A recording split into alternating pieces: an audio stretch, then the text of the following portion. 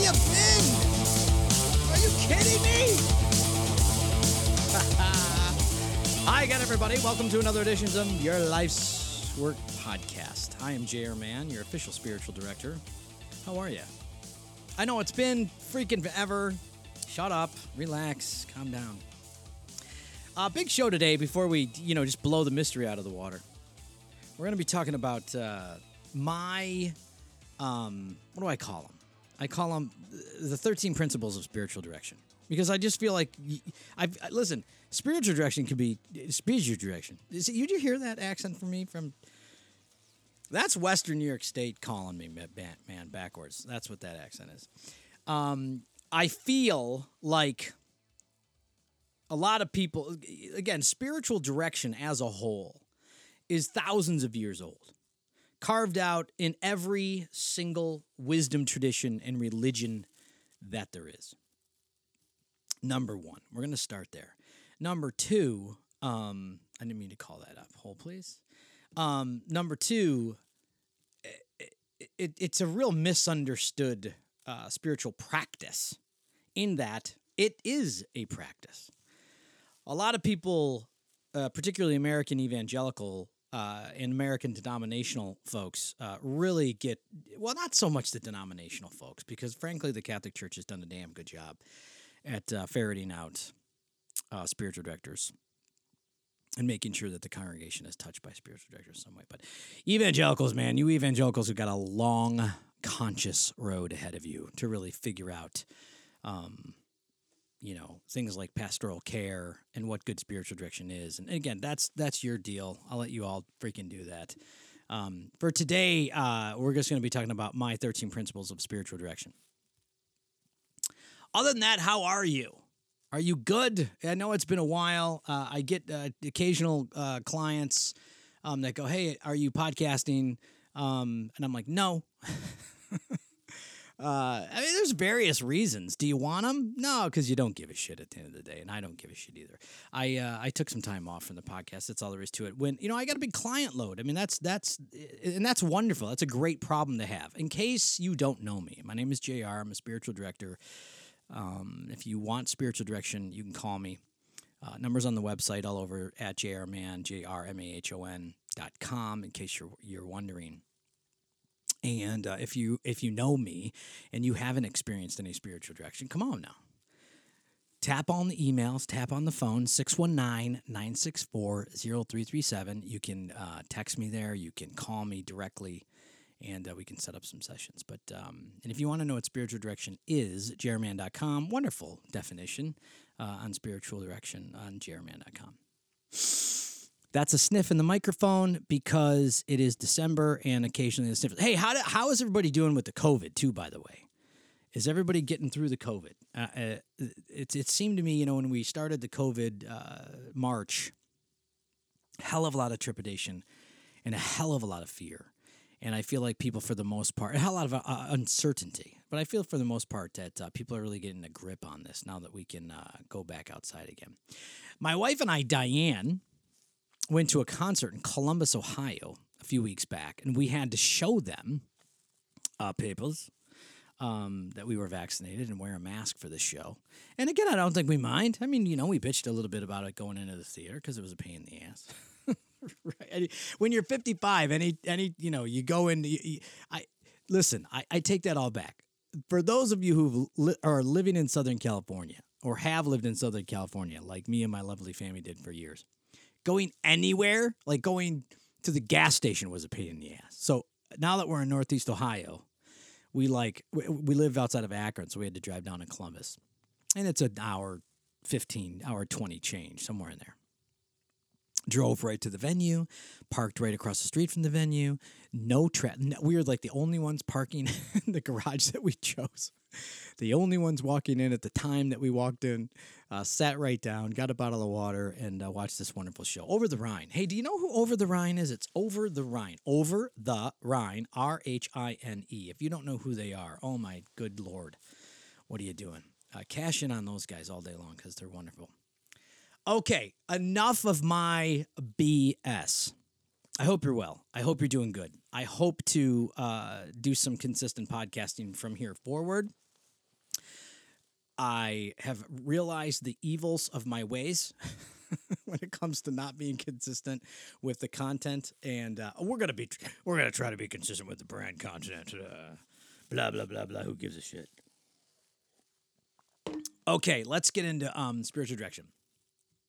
So we'll do a little defining before we get into it, because I know, a few, there's just a few people. And again, think of this podcast as more of education for spiritual direction. What is spiritual direction? And then my subsequent 13 principles of spiritual direction. Spiritual direction is the practice of being with people as they deepen their relationship with God at the end of the day. So right there, it can be super weird for people. When I go to a party, I don't introduce myself to people as a spiritual director. I introduce myself as a guy who runs a nonprofit. Now, if we dig a little deeper for them, I will tell them that I am a spiritual director. But at the end of the day, this conjures all kinds of imagery that, take you into the woods with tie-dye and dancing around naked, a fire, and smoking dope, and doing all kinds of things that most people think are weird. And frankly, it does. It does. Even for me, doing spiritual direction a long time, it still conjures up some weird things. But basically, it's the practice of being with people as they deepen their relationship with God. So, that's just the way you got to think about it.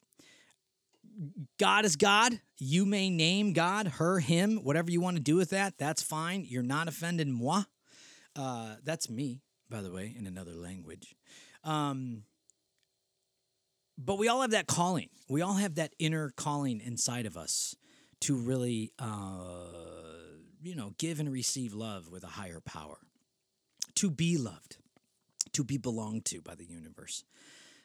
We all do. We all find our hearts in a deep spot from time to time, in the solace of our day, if you will, where we are calling out. And whether that's through prayer, meditation, or a specific religious practice or spiritual practice, we all have that drive, man, in us that's constantly looking up, if you will. We all have a shit show or two in our lives where we turn our face to the sky and go, help us, help me. We all have those times when we are thinking beyond it. Well, I hope we do. I hope we can break away from some of the very selfishness that is in us, to break away long enough to discover life, energy, and love beyond just us, flesh and blood. So I call spiritual direction, and it is. Spiritual direction as a whole is the world's oldest methodology for healing the soul and for giving way to true self. And true self, real easily explained, is a sense of self-centered, is a sense of yourself centered in love, not fear. Let me do it again, because you people, I get it. You'll write me. True self, real quick, is a sense of self centered in love and not in fear. So when you're firing in false self stuff, man, you're firing in the chaos of fear.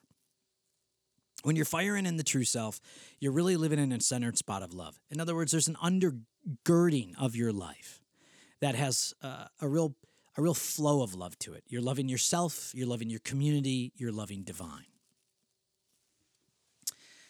One person, this is spiritual direction, one person living intently as another narrates the current season of life. So again, this is where it starts to look like therapy. This is where it starts to look like counseling. This is where it can start looking like psychotherapy, for crying out loud. But spiritual direction does not have the methodologies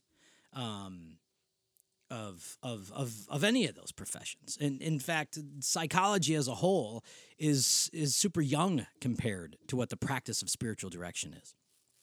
Now, again, I'm not pitting the two together. I'm just telling you, because listen, everybody every now and then needs a counselor with X subject, right? I got plenty of clients that need trauma counseling.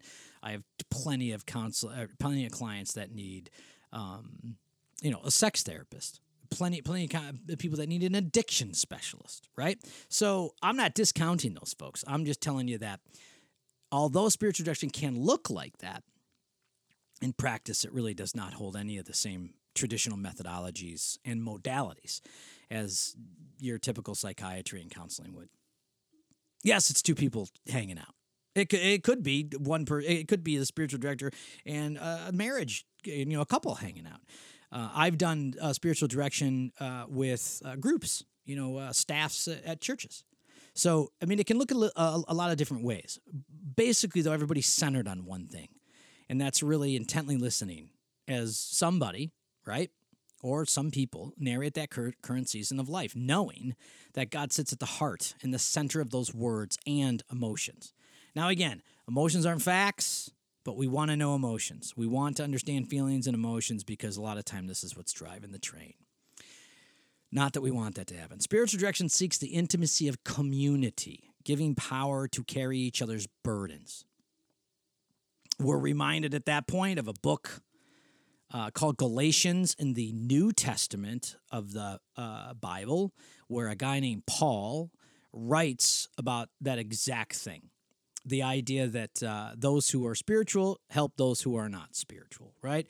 Help those who are conscious, help those who are unconscious, those who are awake, helping those who are asleep.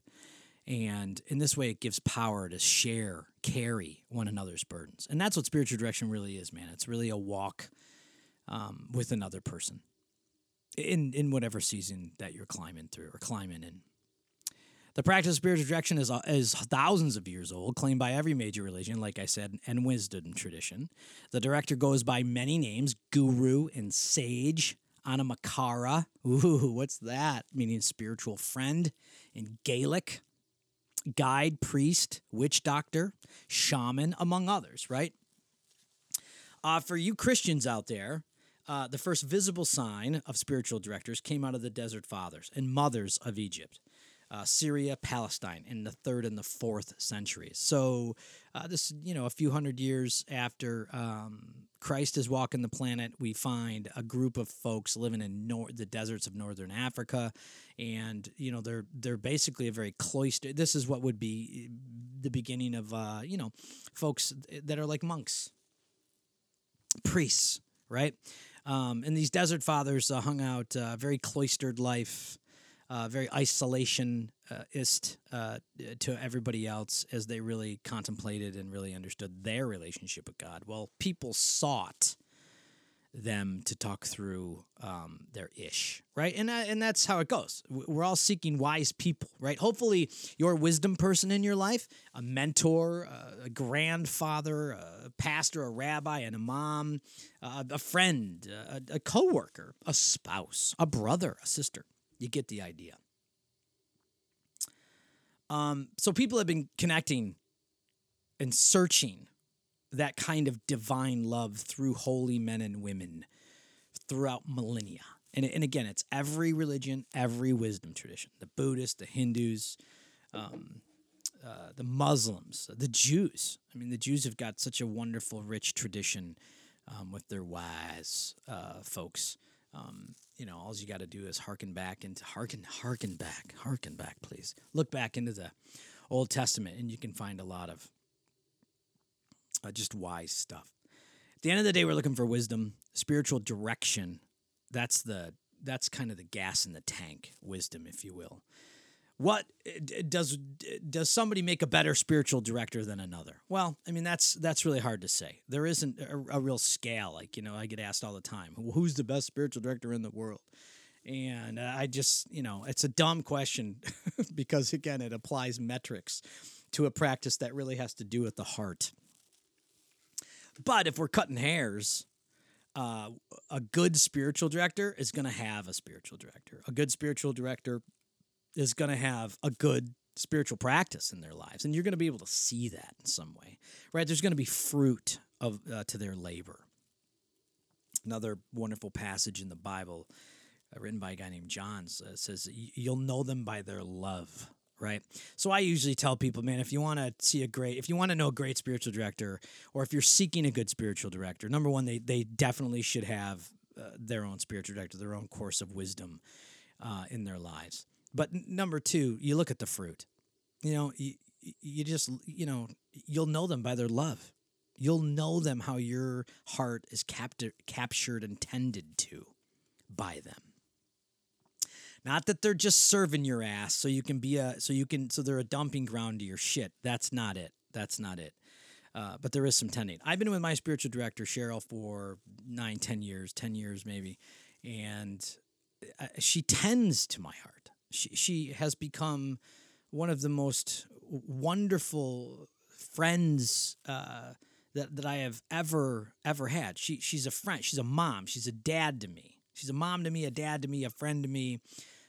She loves me, and it's very apparent within the way she listens, in the way she cares and tends to my soul. Also, the way she kicks my ass, and she would not say that, and she would never use that kind of language. We are very, very, very different people, but she does kick my ass in a very, genteel Yoda-like way.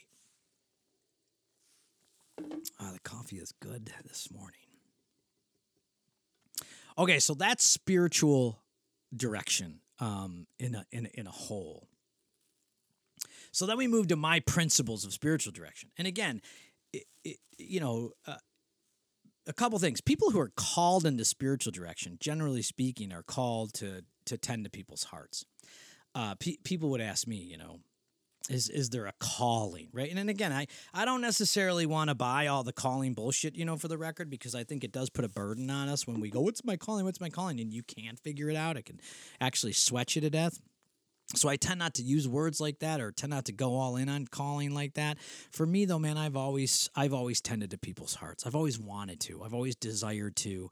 I've always moved that way ever since I was a little kid. Since I was a little kid, I've not remembered a season or period in my life, even when I was drinking incredibly alcoholically.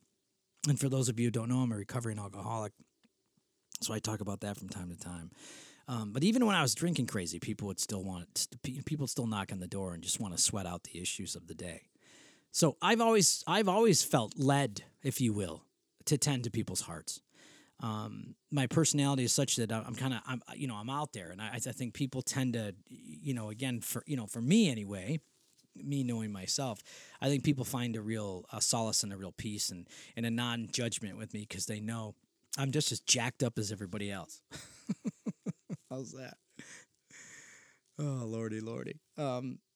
So if you're looking for a person, it's not that you're looking for somebody just like you. Again, you're looking for somebody who tends to the heart. All right, my 13 principles of spiritual direction. So as a spiritual director, if you come calling and you email, you text in and you go, hey man, let's jump on a 60-minute session and just work through some stuff. These are my 13 principles that I hold dear in my practice of spiritual direction with you if you were to come calling.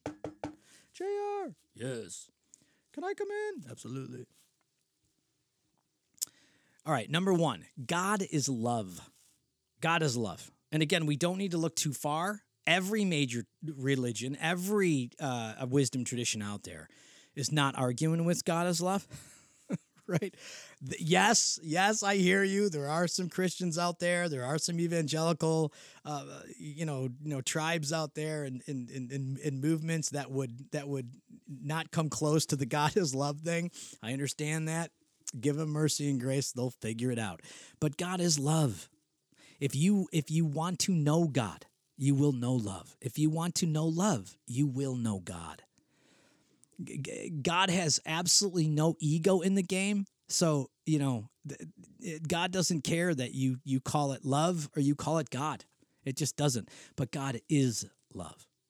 And this love permeates every human heart. Every human heart. Not just a few of us. Not just some of us that raised a hand. Not just a few that were led down an aisle. But everyone. The good, the bad, and the ugly. Number 2, every human heart longs to be loved. And again, there's a wonderful scripture in the Old Testament, and I'm just trying to think of the book because, it'll come to me later. The scripture, it's what happens when you're 55. The scripture is basically eternity is set in every man's heart. And this is where that number 2 comes from, because every human heart does long to be loved. Our hearts are set, attuned to give and receive love. Now, again, some of the mechanisms that we take into our life, as kids, because this is where it basically starts, are designed to kind of fall away from that in a self-protection mode. So the giving and receiving love stuff scares the hell out of us. But every single human heart longs to be loved. And you can question yourself, and you can ask yourself in a moment of solace, in a moment of honesty, get in the mirror and don't deny it, because you do long to be loved. You long to be loved by your community. And I would also suggest at some level, depending on where you are, you long to be loved by God. Love, divine, the universe. Number 3, we learn to love, both give and receive. So our hearts long for this love, but we're going to learn to both give and receive it. And that this is a principle that we are just not taught. We are not, like, again, we're not kids. We usually reflect how to give and receive love as we watch our parents or we watch our community as we grow up. But then again, some of us have grown up in some jacked up shit. I grew up a kid of divorced parents with all kinds of shenanigans, as you can imagine, in divorce. And a lot of things that I saw in love, air quotes, didn't necessarily reflect the truth of what my heart was longing for. And as a result, I undergirded myself with mechanisms. I tried to be the funniest kid. I eventually found alcohol, and it was like, yeah, that's the ticket right there. That's the ticket. That's how I will give and receive love, through a bottle. So we have to learn to love, both give and receive, because it's not necessarily something that was just easily taught to by our parents or our community. So I'm with you. If you're out there in your 20s and your 30s and your 40s, or you're in your 40s and you're married to a woman, or you're married to a husband, and you're having just a hell of a time and struggling, most likely it's because those lessons of giving and receiving love weren't the best, which is okay. You can get through that stuff. Number 4, the heart is designed to break. The heart is designed to break. I get a lot of clients that call and say, I never want to be hurt again. And again, the bad news is, well, you will. And it's not a matter of guarding your heart. Now, I know people will reflect that scripture real quick, guard the heart. Well, we have to understand that this heart of ours is a tool that gives and receives love.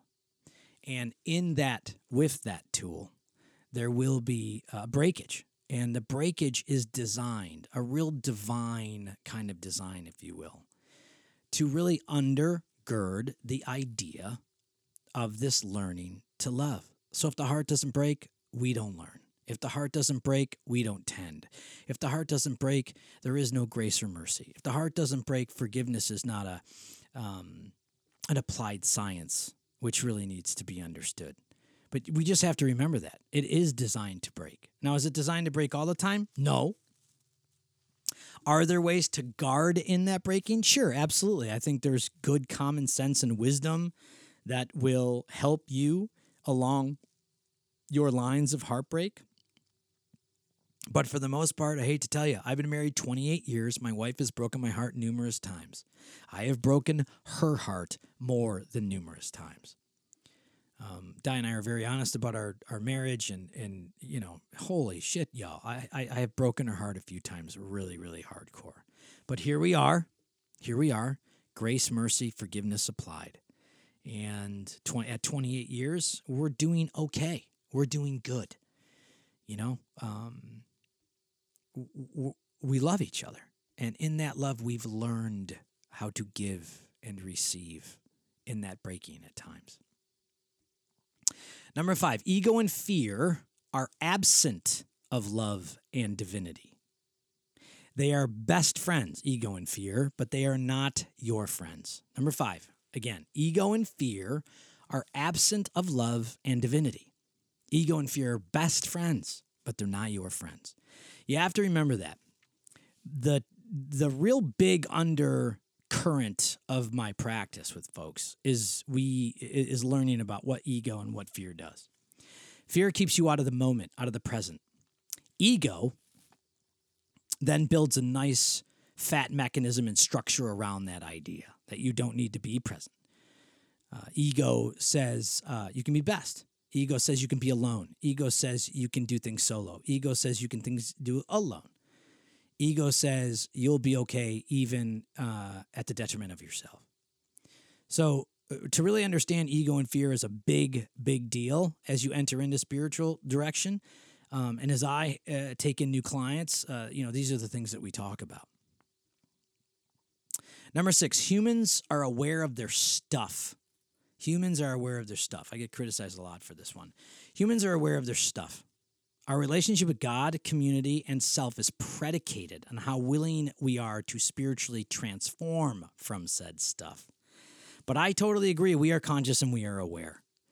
The criticism that comes back to me is, well, sometimes we're not aware. Listen, if you're an addict, if you're an alcoholic and you're on the recovering side of the fence, you know damn well what the hell was going on. And I would say before your recovery, you knew what was going on even before your recovery.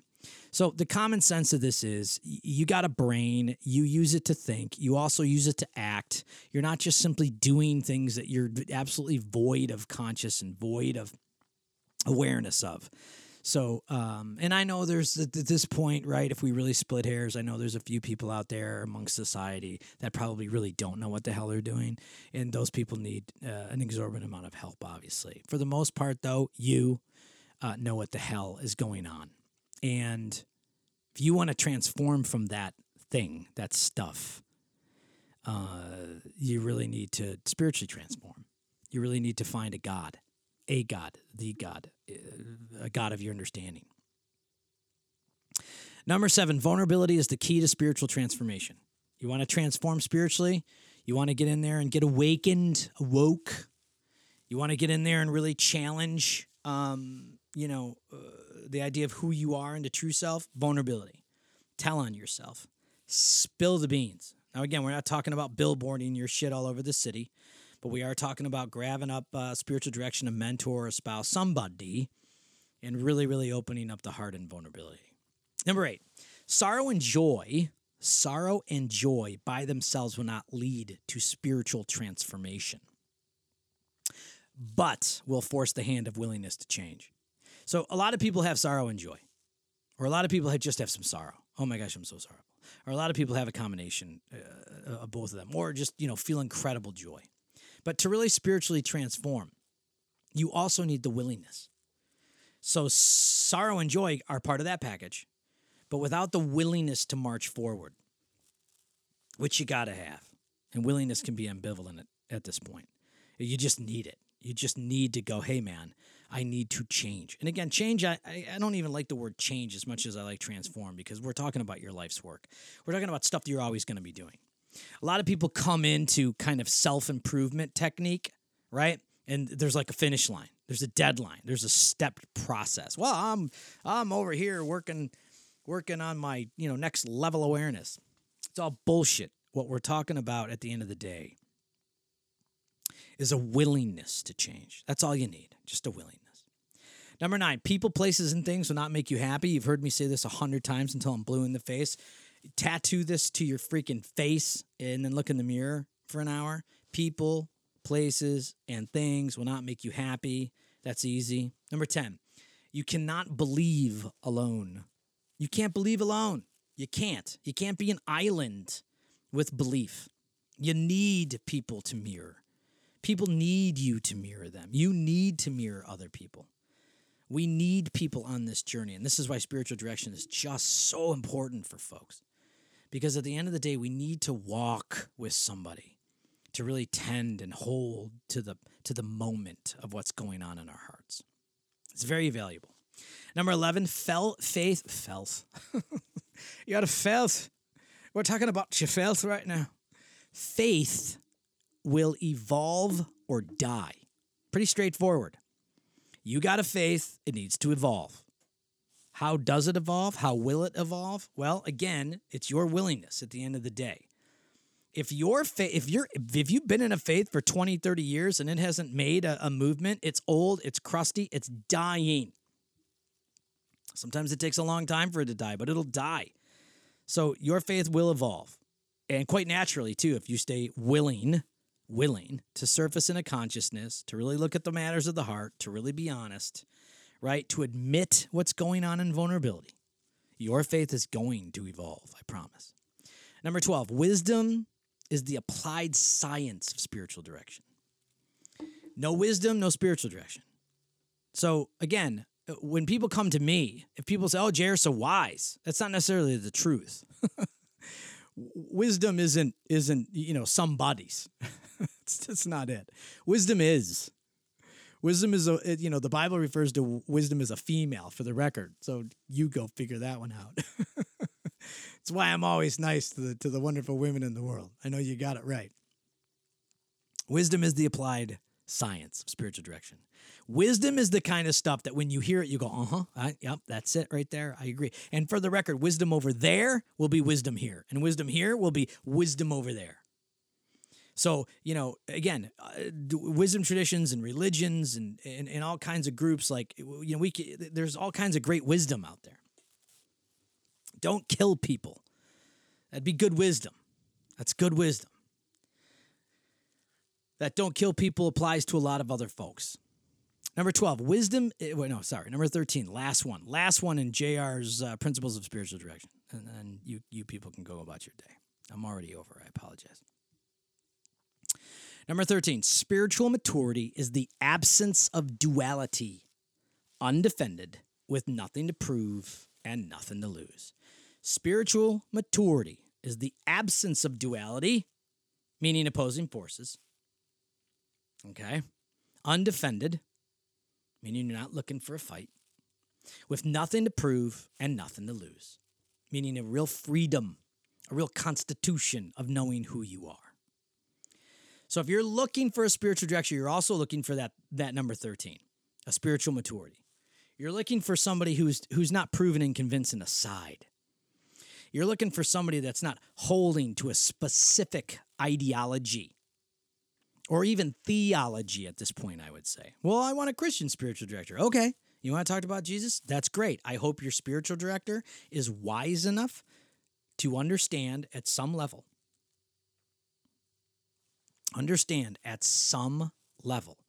that God is much bigger than a single name or a single ideology or even a single theology. Okay, I love you. Theme music is on, which is time to go. I'm at 32 minutes. Usually we roll on 30, but I love you, and I'm so glad you are backing on my passion. Or no, I'm so glad I am backing on my passion.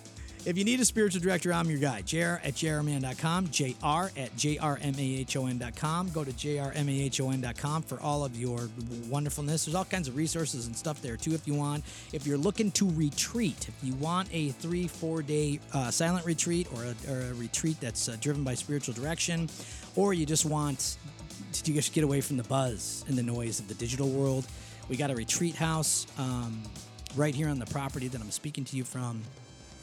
Full amenities. It's a nice little house for you if you want it.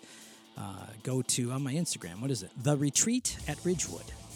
The Retreat at Ridgewood. If you go on jrman.com, you can also find some pictures and stuff like that. But if you're looking for a retreat, we'd be more than happy to help you. And yes, we do winter retreats. I love you. I'm done. I'm sick of myself at this point. We'll talk to you next week.